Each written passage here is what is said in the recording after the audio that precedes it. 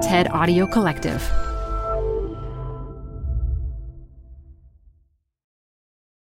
Hi, I'm Adam Grant. I think about work a lot. That's why I wanted to tell you about Canva Docs, which will help you expertly craft your work communications. They have an AI text generator built in called Magic Write, powered by OpenAI. You can generate any text you want. Job descriptions, marketing plans, sales proposals. Just start with a prompt, and you'll have a draft in seconds. Tweak your draft, and you're done.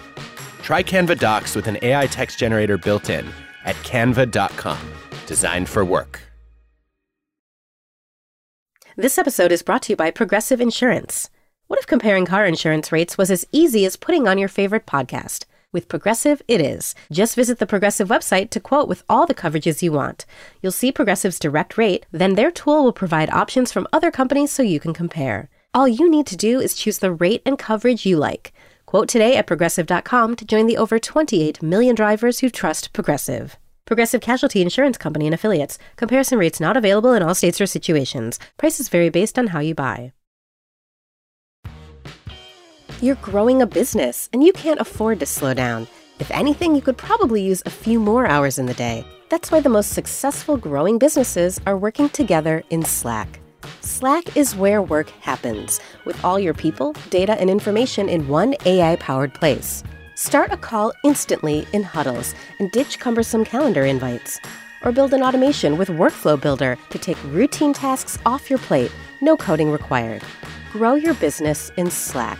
Visit slack.com to get started. Got a business problem? There's a TED Talk for that. Stay updated on everything business on TED Business, a podcast hosted by Columbia Business School professor Modupe Akinola. Every week, she'll introduce you to leaders with unique insights on work, answering questions like, how do 4-day work weeks work? Will a machine ever take my job? Get some surprising answers on TED Business, wherever you listen to podcasts.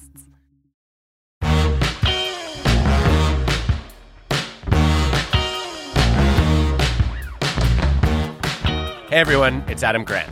Welcome back to Rethinking, my podcast on the science of what makes us tick. I'm an organizational psychologist, and I'm taking you inside the minds of fascinating people to explore new thoughts and new ways of thinking. Today's conversation is with Annie Duke, world poker champion and decision-making expert. Annie's the best-selling author of Thinking in Bets and a new book, Quit. If anyone knows when to fold, it's Annie. So I brought her to the Authors at Wharton series I host to discuss when to grit and when to quit, at work as well as at home. Hello, everyone. Welcome to Authors at Wharton.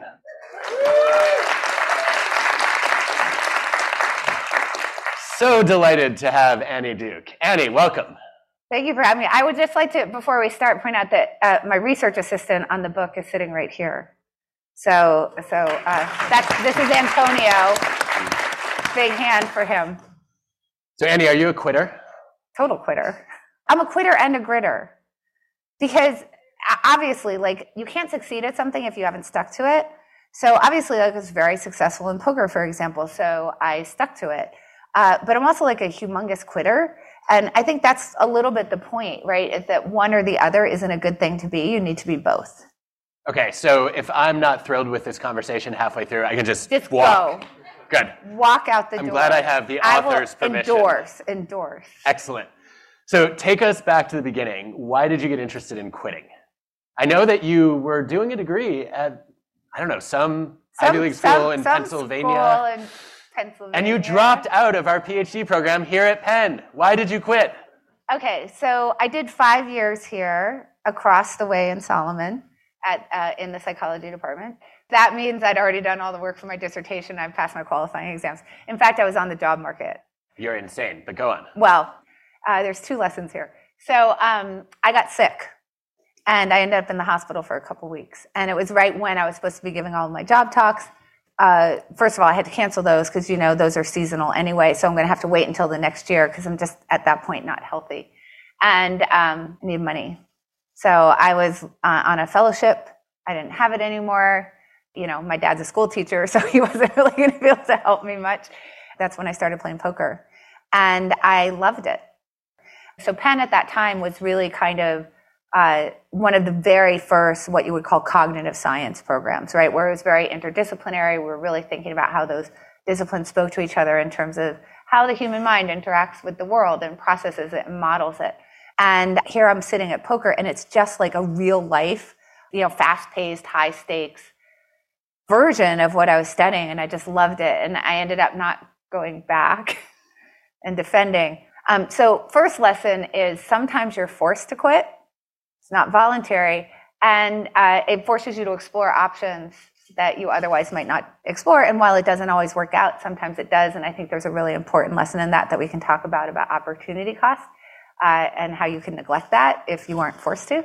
But the other thing is that the thing about quitting is it's about reversibility, and even decisions to quit are reversible, because just as of about 2 months ago, I am now enrolled as a graduate student in the psychology department at the University of Pennsylvania. Woo! We just had to wait a few decades. Just had to wait a few decades, and I should defend my dissertation sometime at the beginning of 2023. We're definitely excited for that. So talk to me about the early experience of poker. Poker is, I think, the quintessential game for understanding when to quit. And so talk to us about how you learned those lessons. So in poker, there's sort of what you would think of traditional quitting, which is like I'm playing in a game and I get up and I cash out and I leave. That's sort of what we would generally think about in quitting. But in game theory, we talk about loss cutting. Cutting your losses is a form of quitting. In poker, that expresses as folding your hand. And when you look at what is it that separates the elite players who really are like great and making money at it from the amateurs, it's how good are you at exercising that option to quit. So what you'll see is a few things. The first is in a game like Texas Hold'em, you get dealt 2 cards to start. And what you'll see is that professional players will play about 15 to 20% of those 2 cards starting combinations. So this is like right off the bat, before you've seen any other cards, they're folding somewhere between 75 and 85% of the time. That is a lot of quitting, right? Whereas amateurs are playing over 50% of the 2 card combinations that they're dealt. And so that's like a really big distinction, where amateurs are quitting much less than professionals are, even right off the bat. But then as you get deep into the hand, what happens? You're betting, you have money in the pot, right? So now we're starting to build up some debris that makes it very hard for us to let go of things.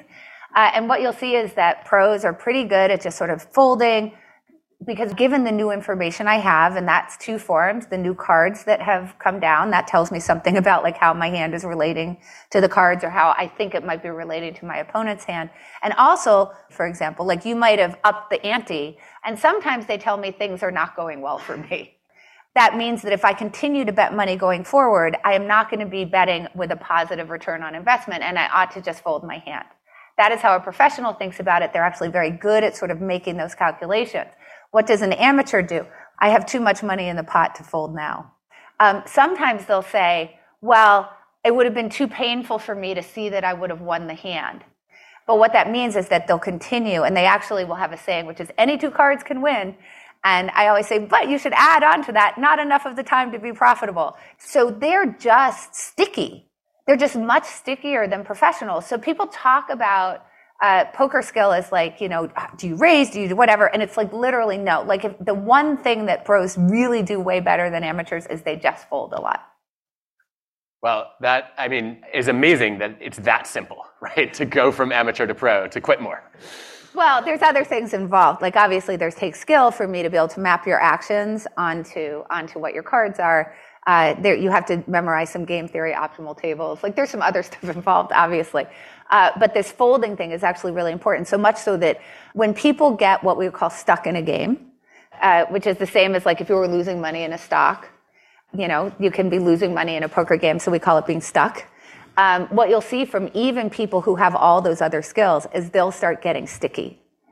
For that feeling that I've got to get all this money back that I lost. So even professionals can be subject to these forces, right? So in order to be truly great, you have to sort of play the same whether you're winning or losing, and that's actually quite hard to do. But the great players are better at doing that. When we first met, I was struck by the fact that every world poker champion I've crossed paths with has advanced training in psychology or behavioral science. It's like, because you, Maria Konnikova, Liv Wait, Bory, is that like a selection bias? It might be. Maybe. I mean, maybe you're just drawn to the game, but I am curious about, I think we're all familiar with heuristics and biases and how they lead our decisions astray, and oftentimes that kind of sends us in a tailspin of escalation of commitment to a failing course of action when we should have pulled the plug, but we didn't. Yeah. Hard thing is to recognize that in the moment, and I think one of the things that's amazing about your poker career is you were able to take that knowledge you had in your head and put it into practice in real time when the stakes were extremely high and you're under a lot of pressure. So how? Oh, gosh. Okay. So first of all, I just want to say, I think this is really important to acknowledge about any bias reduction strategies is I was bad at it. I was just better than other people. These biases really do have a really deeply adverse effect on decision quality. Two strategies that were really helpful was one, I would set a loss limit. And so this is a pre-commitment contract in the book. I call broadly this kind of tactic to use kill criteria, which is to say, I understand that in the moment when I'm losing in a game, that I will not be particularly rational. So I don't want to be like those people who had all sorts of skills, but because they were stuck in the game, they started playing really badly. So if I know that I'm subject to that problem, then I'm just going to get up and quit. And I kind of figure out how much money am I willing to risk based on, is it an amount of money that I could reasonably expect to win on a good day? Because what I don't want to do is feel like I'm chasing something that isn't reasonable for me to get back the next day. So that's an example of a kill criteria, which is there's some set criteria. In this case, let's say, I've lost $2,000. And once I hit that mark, I have to get up and walk away. And then the third thing was to make really good use of quitting coaches. In other words, be accountable to other people for my behavior, make those commitments out loud. So I didn't just set a kill criteria or a loss limit in my head. I shared it with people, and they knew that this was my goal in order to follow along with this. And that made me much more likely to follow through on that, to have outside help. So let's bridge from poker then to a lot of the quitting dilemmas in the room. Okay. We've got undergrads who are quadruple majoring, who are taking 7 classes, clearly need to walk away from some of those. Yeah, don't do that. We have MBA students who are wondering already, should I drop out of investment banking or consulting recruiting? We have executives who are wondering if they should quit their jobs. Where do you start on assessing that question? Oh, gosh. Okay, so here's the dilemma that we have, right? Grit gets you to stick to hard things that are worthwhile. That's a really good thing. But the problem with grit when taken too far, which is our tendency, is to stick to hard things or not hard things that aren't worthwhile. Why? Because we just have a really strong bias against quitting as adults. There's decades of science that shows that we don't like to walk away from things. And we'll do all sorts of rationalizations to convince ourselves that it's still worthwhile to continue. All right, so first rule of thumb is if you're thinking about quitting, it's most likely, usually, not always, but usually past the time that you should have quit. Wait, should we not be applying this to romantic relationships? No, we should, actually. So part of it is actually if we take a romantic relationship and things have not been going well and you're unhappy and you're unencumbered and you're thinking about quitting, what's the thing that stops you from doing it? Well, there's usually 2 things that stop people from doing it. One is I've put so much time into it already. But that's like a poker player saying I have so much money in the pot. Like I've put so much time into it, I don't want to have wasted my time.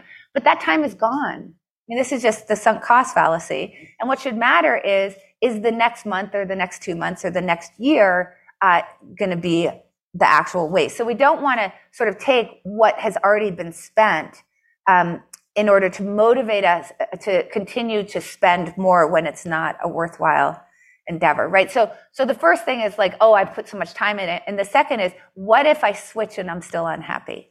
So I actually talked to a woman that kind of shows these 2 things. And she had contacted me because she was struggling with a quitting decision. She was an ER doc. She loved emergency medicine. And she had been promoted to be a hospital administrator. Unlike the ER work where you finish your shift and you go home, the administrative work follows you home, and it's interfering with her life with her children. I kind of said, well, what's preventing you from quitting here? And she cited both things. She said, well, but I put in so much training and so much time into, my work. So that was that sunk cost problem. But then she said something really interesting because she had another job offer. She said, what if I take that job and I don't like that one either? So I said, okay, so let's imagine it's a year from now and you stayed in this job. What are the chances that you're happy? And she very quickly said 0% because this is something she'd been mulling over for 3 years. So I said, okay, so if you take this new job, maybe it's not going to work out. I understand that you're afraid of that. What are the chances that you'll be happy in this new job? And she said, well, I've interviewed there. It seems okay. I guess it would be like 50-50. And I said, okay, just question, is 50% greater than 0? And like a light bulb went off for her, right? Because I just was showing her these forces that are causing you to stick in this thing that you're miserable in aren't the right things to be thinking about, right? Like you just have to think about, if my goal in life is to be on roads that make me happier, then staying on a road that is surely like a dead certainty going to keep me unhappy doesn't make any sense. And even though the other road is more uncertain, it's the type of uncertainty I should be seeking because I'm more likely to find happiness there. Anyway, she quit the next day. Wrote back to me, said, it was all good. Her supervisors were really understanding. They actually felt like they had failed her, not like she had failed them. And last I knew, she was very happy. So that's one way you can think about quitting to help you. So talk to us about the situation where you quit and then you aren't happier. Because it seems like, I always think of Hemingway on that you can't get away from yourself by moving from one place to another. And I worry a lot that sometimes they're trying to change their circumstances when they should be changing their actions. Right. So look, I don't want you to just quit just because it came to your mind.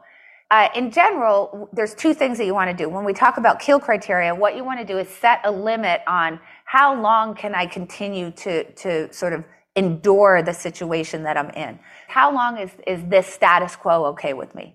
Right. So let's say that you set a deadline of, say, 3 months. And now you say, okay, so let's imagine in 3 months that I decided that things had changed enough that I want to stay. So write down, like, what are those things? What are the signals that I'm seeing that tell me that things have turned around in some way that's satisfactory for me? And then likewise, what are the signals? What are the things that I'm seeing that would tell me that, no, this is a persistent state that I'm in and I should not be sticking around for this, right? And then what you should do along with that is think about what would be the inputs to get you to the good outcome, right? So that's going to stop you from just sort of sitting and letting the world happen to you. Maybe you have to go talk to your supervisor. Think about talking to other people in different functions at different organizations to see if, is it a matter of the role or is just kind of are you just generally dissatisfied? So you can sort of figure all that stuff out through setting these deadlines for yourself that include these very clear criteria of what would cause you to do X or Y. And then go get outside help. Go find somebody who is the right category of person to help you with the decision. It might be a mentor. It might be a therapist. It might be a really good friend who really has your best interest at heart. Give them permission to really tell you the truth, which means that they may say to you, look, you're going to carry your baggage with you wherever you go. Maybe that's what they're going to say to you. Or maybe they're going to say to you, look, you've been talking to me about quitting for the last year. I'm really tired of hearing it. This is ridiculous. Quit and go get another job. But whatever it is, tell them that it's okay to tell the truth. It's going to help you to create checks for quitting for the wrong reason, but it's also going to help you get unstuck if that's the problem as well. I noticed you didn't say go to your parents. Was that deliberate? Well, your parents could be the right category, but your parents are a little bit you. So it's a little bit depends on your relationship with your parents. I tend to think that getting someone who's less invested in you is probably better. My other favorite approach in this kind of situation is to actually flip the roles and say, go find someone else who has a similar quitting dilemma. Yeah. Give them advice, and you'll generally find the advice that you give to others is the advice that you needed to take for yourself. We know that one of the psychological differences between advice giving and decision making is that in decision making, we're in the weeds, we're considering way too many specific dimensions. Whereas when we give advice, we zoom out, we focus on the big picture, and we're able to contextualize what really matters. Yeah, I agree. Those can all be incredibly helpful. Support for the show comes from Brooks Running. I'm so excited because I have been a runner, my entire adult life. And for as long as I can remember, I have run with Brooks running shoes. Now I'm running with a pair of Ghost 16s from Brooks. Incredibly lightweight shoes that have really soft cushioning. It feels just right when I'm hitting my running trail that's just out behind my house. You now can take your daily run in the better than ever Ghost 16. You can visit brooksrunning.com to learn more. Canva presents stories to keep you up at night. It was an ordinary workday until the Singapore presentation is at 3 a.m. The office was shocked. But that's when we sleep. Maya made it less scary with Canva. I'll just record my presentation so Singapore can watch it anytime. Record and present anytime with Canva presentations at canva.com. Designed for work. Okay, so talk to us about the aftermath of quitting decisions. I think it's really easy to evaluate them on the basis of whether we got what we expected. But I read a book not too long ago called Thinking in Bets, which you wrote. Oh, okay. It said we should beware of resulting and not judge our choices by the outcomes they get. Yeah, okay, so here's the problem, is that if you have a very large sample size, then if you get a result, you can say something about the quality of the decision.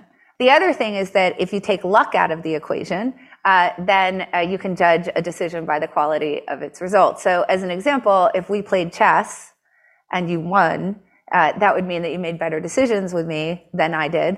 So we know that everything's moving by an active skill, right? The outcome actually does tell you what sort of the quality of how you applied that skill was. But there's very few things in life that are actually very chess-like. Most things are much more poker-like, so there's lots of hidden information. The cards are face down, and obviously there's the element of the random deal, which is different than chess. And when we get to that situation, let's say that you and I played an hour of poker. Let's say that you win. If you don't see the game, you actually can't say who played better. So that's the issue that we have, is that it's actually, we make this really big mistake, which is we work backwards from the quality of the outcome to get to the quality of the decision. When we're talking about small n situations with luck and hidden information, whenever there's uncertainty that can exert itself on the outcome. It's a simplifier. It's kind of what we do. So that's a really bad error because it causes us to sometimes think that we made a bad decision when it was actually quite a good one. And it sometimes causes us to think that we made a very good decision when it was actually quite a bad one. When I was growing up, people would talk about how they drove better when they were drunk. And it was because they got home safely. This is a very good example of like where resulting can really go wrong. Like you sort of invest with your gut and then you get a good outcome, maybe because the market just goes up. And then you think that somehow you have a system. This becomes a really big problem with quitting, partly because this problem of quitting interacts really badly with something called omission-commission bias, which also has to do with status quo bias. So the status quo, the path we're already on, when we continue on it, it goes under omission, meaning we perceive it as making it sort of not doing anything, right? Like sticking with the status quo. Like we don't think that we wake up every day with an active, fresh decision to start that thing again today. We're just kind of on that path and going along. But when we're thinking about switching, I want to quit my job and go to a new one. Maybe I want to break up and see what happens after that. That would be a commission. In other words, we perceive that, we feel that psychologically as an active choice to change from the status quo to something new. So this is where the regret problem happens that really interacts badly. So we're very, very tolerant of bad outcomes that occur from just things we're already doing. But we are very intolerant of the anticipation of something bad that might come from switching. So that actually creates a huge bias against quitting. But what if I'm miserable there too? So you see this recruitment of loss aversion for the commission that isn't being recruited in the same way for the omission. But that also works in retrospect also. So, as we sort of stay in the same job and don't have a great outcome, we're more tolerant retrospectively of that than if we switch and get a bad outcome, we feel that regret more intensely. And that then becomes resulting, right? And so these are the things that we're trying to avoid. Let's go to some audience questions. So we have a bunch that have come in. And oh no, what? You're laughing. Would you beat Annie Duke at poker? Would Annie win? No, you wouldn't win, because I have the wisdom not to play against you. There you go. Okay, first serious question. Alex wants to know, Annie advises when to quit. Adam advises to think again. How do these two ideas coexist, and who's right? Why are you people so competitive? Really, yeah. Can't we both be right? Yeah. What do you think, Annie? So, I mean, I don't think that the two ideas are in competition at all, because I actually talk a lot about quitting beliefs and reevaluating your beliefs, right? So one of the things that I say, I hope pretty clearly in the book, is that you believe something, you're on a path, that sort of is your system, and that we don't do enough reevaluation of that. So when I talk about forced quitting, for example, my having to be forced to quit my graduate program, that's when I thought again. Right? That's when I started to explore more. And I say you shouldn't have to have an act of being forced to do it in order to think again and start to do that exploration. So beliefs are very much like things we do. They are our possessions or part of our identity. And we always need to be reevaluating that stuff, right? Like we cling to those things too much and we don't look at what the alternatives are, the other things we can do. And when you do think again, sometimes you decide to stick and sometimes you decide to quit. So I'm not sure, like, I mean, if you win, I win, and if I win, you win, I think. But I'd like to hear your thoughts on it, actually, as well, because maybe I'm just trying to make nice. But you might have to rethink that. Yes. I think we're in violent agreement here. I think what's most important is the process of questioning your intuition. Right. I think we both subscribe to the idea that you shouldn't trust your gut, you should test your gut. Yes. And that's when you begin to discover, okay, is this a situation where it makes sense to grit, or is it a situation where it makes sense to quit? And I think a lot of the rethinking we do doesn't necessarily give us a clear answer, but it allows us to be a little bit more informed about the question and the different trade-offs that we're making. Yeah, I agree. All right, next question. Oh, we have a bunch of questions. Okay. How do you respond to social pressure of don't quit yet? And how do you fight the urge to cave?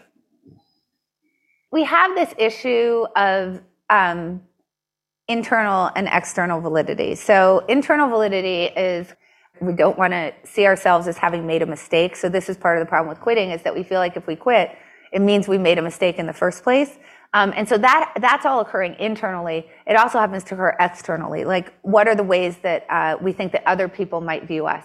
And that can either be stories that we tell ourselves in our heads, which generally will align with the things that we're worried about ourselves. But it could also be, for example, in a leadership capacity, leaders can lead in a way that exacerbates that issue of feeling a lot of, for example, career risk if you quit. So a simple example, because leaders very often will manage to outcomes, is it causes people to stick in projects too long, to continue developing products long past the point that you should walk away, because they know that they're going to be interrogated if they let it go. Well, why did you fail? Why did you shut this project down? Right? So that makes them want to do is push against a dead certainty that there is no other choice but to walk away, because then they don't get interrogated in the same way. So this is a little bit what your friends are doing to you in those kinds of situations, because a lot of times when you're getting that kind of social pressure, it's because they're in it with you. And honestly, if you quit, what does that mean for their choices? So that's why you have to find people who aren't in it with you. Like, go find a mentor who doesn't have the same kind of debris into the decision. And then what you'll find is that once you actually do quit, they tend to be pretty kind to you about it. So, okay. Some of these questions are, a great fit for the lightning round. So we're going to go there. Are you ready? Yep. Okay. Best resource to learn poker. I wrote a book called Decide to Play Great Poker. So that's a really good one. But that's more about how to think through the game. But there's all sorts of solvers which give you game theory optimal play. And I would suggest that you go find yourself a poker solver after you sort of get the general gist of the game. So read my book, go find a poker solver. You'll be pretty good to go. We've overlapped into, I think, a few professional sports teams. Can you give us the probability that the Eagles are going to finish the season undefeated? Well, you should bet against it. So just by math. So what is there? Are there 12 games left or 11 games? 10 games? No, they've played 5, right? So there's 11 games left. Is that right? 6, right? Oh, they've played 6? 10 left. 10 left. Okay, so I don't know. What do you think the probability in a given game is that they win on average? Probably as good as we look right now, 70%. Great. So go 70 times 70 times 70 times 70. Do that 10 times, and you'll get the probability. It's pretty low. So just on the first two, 70 times 70, that they win the next two is only 49%. So let's start there. Right, so that's just a conditional probability you have to multiply out. I was so hoping you would demonstrate how you think about that question. Here's an interesting one. Given that chess is higher skill than poker. No, it's not. Sorry, results are more dependent on skill than poker. Thank you. Is what you said. Yes. Yes. Why would one choose poker?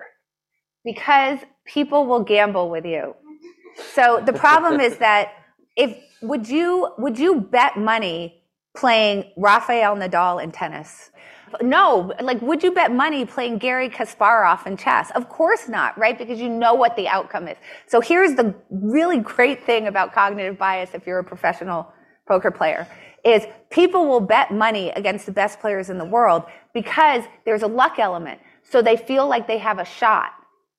And there's something called self-serving bias. And self-serving bias goes like this. When things go well, it's because I'm awesome. And when things go poorly, it's because I got unlucky. So an example of this right now is if I win an election, it's because I won. And if I lost an election, it's because I got cheated. Okay, so that's just self-serving bias, on a really big national scale. Okay. I was not going to ask you about your apprentice days, but go on. I didn't say it about anybody. I was just saying in general, hypothetically, that would be an example of self-serving bias. So if you come in and you're an amateur and you're playing against a pro and you lose, what do? You say, well, I got really unlucky. And you can do that because you remember this one hand where you had a better hand than me and maybe you were 60% to win and I just happened to hit a good card, which by the way is going to happen 40% of the time. That's Monday, Tuesday, and Wednesday. It's a lot. But anyway, so you'll remember that and you'll say, I just got unlucky. And if you beat me, you'll think it's because you're great. And then you'll come back the next day because there's enough variance. So in things like poker, variance is your friend. If you're good at the game, it's your friend because people will actually bet money against you to play in a way that they wouldn't in other games. Okay, this makes me wonder, is this one of the few times when you could actually benefit from gender bias? Was it easy? Sure. Was it easier for you to hustle people because they underestimated you as a woman? Absolutely. But the flip side of that was the things that people would say in a situation where there is no HR department. So, you had to focus on the good stuff and sort of try to push away the bad stuff that was happening. Another question related to that is, do you have recommendations for how to get other people to walk away from their biases? So I actually do, particularly in the case of quitting. So one of the things that's really hard is that people always feel like they can turn it around. That's a little bit has to do with over-optimism, but it also has a little bit to do with wanting to rationalize away this moment that you're facing of failing, going from failing to having failed. That's a really tough moment for all of us, right? The minute that you abandon the cause is the minute that it can never work out for you. You're never going to finish the marathon or get up the mountain or have success in that particular job or, whatever, right? So that's a really tough moment for us. So when you go to somebody, let's say you see that they're there's a project that they should shut down or a job that they're really unhappy with. When you go to them and you say, geez, it seems like things aren't going well, they're going to tell you they can turn it around. And my advice is agree with them because they haven't given you permission to do otherwise. So if they haven't given you permission, you don't want that person who's you should really break up with them, and then they're like, what? And then they're not your friend anymore because they didn't give you permission to say it. So I'm not recommending that. So you just say things aren't going well. And you're like, I know, but I'm thinking about it, but I really think I can turn around. Agree with them. But then what you do is you say, so how long are you okay with this? So you sort of flip that script on the kill criteria. How long are you okay with this? And they'll tell you oh, I think I can take this for 3 more months. And you say, great. Well, okay, so I'm there with you, bud. That's awesome. So what do you think it looks like in 3 months? What does success look like? What are the benchmarks you have to hit or how things change? What are the things that would tell you that nothing's changed enough for you to still stick with what's going on? Write those things down, figure them out, say, so what do you think you could do that would help you to get to those outcomes? Write that stuff down and say, all right, I'll see you in 3 months and we'll talk about it. And that will help people get to the decision faster. Now, I want to be really clear that you see it in that moment, right? If they were objective, you're probably being pretty objective, it would be correct for them to quit right then. But they're not going to do it. So instead, what you're trying to do is save them time. In other words, if you don't have this intervention, this might go on for a year or more, right? And that's something that we have to think about. It's not a waste of those 3 months. It's a savings of however long past those 3 months they would have stayed in it. And it also maintains your relationship with them, which is also really good. Yeah, at that point, at the 3-month mark, I just want to ask, can I record this conversation and play it back to you so that you can hear, we had the same conversation 3 months ago? Right, exactly. And that's what you're trying to avoid, because otherwise that's what happens is, can we turn it around? And they say yes. And then you see them in 3 months and it's the exact same thing. And you're like, oh my gosh, this is on rinse and repeat. And that will go on for a really, really long time. So by doing this, you can kind of short circuit it, and that's something that I think is really important, and it's so, like Ron Conway from SV Angel, who is one of the most successful angel investors. This is a strategy that he would use with his portfolio founders, because what he would say is like, life is so short and these people are so brilliant. And the fact that I can see that they're working on something that isn't going to work out it's criminal, because they're so smart. They could go do something that would actually change the world. And if he could get them there a little faster, he just felt like it was such a huge win. And I think that's how we have to approach these kinds of problems. I want to get your take on the morality of quitting. I think we talked about peer pressure a little bit earlier as a bad thing. But, excuse me, I think there are certain situations where other people are counting on you, and that's an important commitment or responsibility. Like, when do you say those are meaningful responsibilities, and I should live up to those commitments? Yeah, so the commitment to your children, to your parents, commitments to friends, a commitment to your work to stick around for a certain time, you obviously have to honor those commitments from a moral standpoint, right? Like, one of the things that I just partially as a poker player really hate is something called retrading, which is you make an agreement, you make a commitment, and then I come back and try to change the rules on you all of a sudden. So you have to honor those, and that goes into what are your values, right? What are the things that you've committed to? What are your values? Now, when it comes to your own personal decisions like Federer, Serena, you be you. But what I think is really interesting is just in the case for ourselves, that we want to butt up against a dead certainty to the point where, like, at the point that we're willing to quit, it's kind of no longer a choice anymore, because we have to be so sure that we can't turn it around before we're willing to walk away. This is how people die on the top of Mount Everest, obviously. That for people that we think that we're getting some benefit from, like Serena or Federer or whoever, when they quit before we're sure that they have to, we also get really upset. Right? So we can take Seinfeld, Barry Sanders. People are still mad about that. Lions fan here. Yeah. Ruined my childhood. Right. Like, what are you doing? Right? But the thing is, like, Seinfeld, I think, expressed it really well. So we kind of mock people for sticking around too long. Like, if you hear the talk about Tom Brady the other day or Aaron Rodgers, you can see this feeling of like, what an idiot. Why are you still playing? Now you've really jumped the shark. Ugh. So we're putting people in that position. If they stick around until it is actually certain that they don't really have a choice, that it's time for them to walk away, we're a little bit like, oh, you're so dumb. Why didn't you quit before that? But when they do quit before that, we get mad, because we really would rather get the certainty that there's really no other choice. But what we have to remember is that they have values too, things that they value. And maybe they don't want to be there for the decline. Maybe they know that they're on the top of the world and they can feel for themselves, like, I don't want to be here when it starts going bad. And that's their value, and they're allowed to do that because they don't actually have a commitment to you, I'm sorry to say. Very disappointing. Yes. We'll try to fix that in the future. Annie, in closing, is there a piece of quitting advice you haven't given yet that we would all benefit from? Yes. Okay. So the piece of quitting advice I would give is that, again, thinking in advance. One of the things that we know is if we collect all of this cognitive debris that makes it really hard for us to quit, what we should do is approach projects to reduce that cognitive debris. And I think one of the best mental models to help you do this is called monkeys and pedestals. It comes from, I know, right? Astro Teller, who is the CEO of X, which is Google's in-house innovation hub. His official title is Captain of Moonshots. And he's thinking about this all the time because they're doing really big bets, right? They want to, their motto is 10x better in 5 to 10 years to commercialization.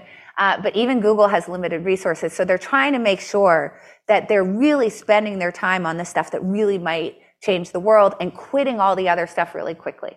Okay, so he's obsessed with this idea. So monkeys and pedestals goes like this. If you have decided you want to make money by training a monkey to juggle flaming torches while standing on a pedestal in the town square, you should not build the pedestal first. You should see if you can train that monkey to juggle. Why? Because what's the point?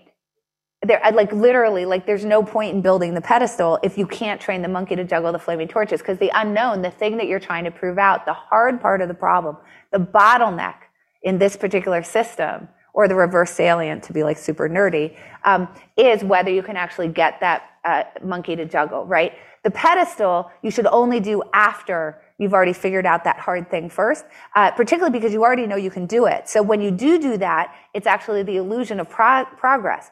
But you've put effort and money and time into it that starts to collect like sunk costs, so that if you do that first and then you butt up against, oh, this monkey's really hard to train, you'll keep going at it even so.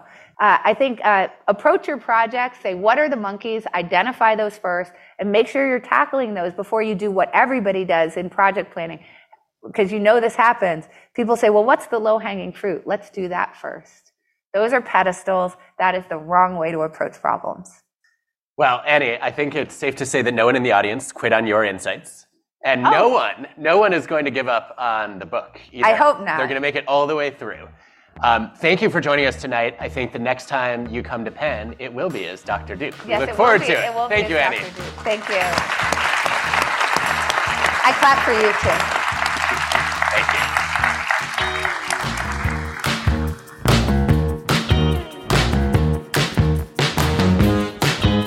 Rethinking is hosted by me, Adam Grant. Our team includes Colin Helms, Michelle Quinn, Ben Cheng, and Anna Phelan. This episode was produced by Joanne DeLuna. Our fact checker is Paul Durbin. Original music by Hansdale Sue and Allison Leighton Brown.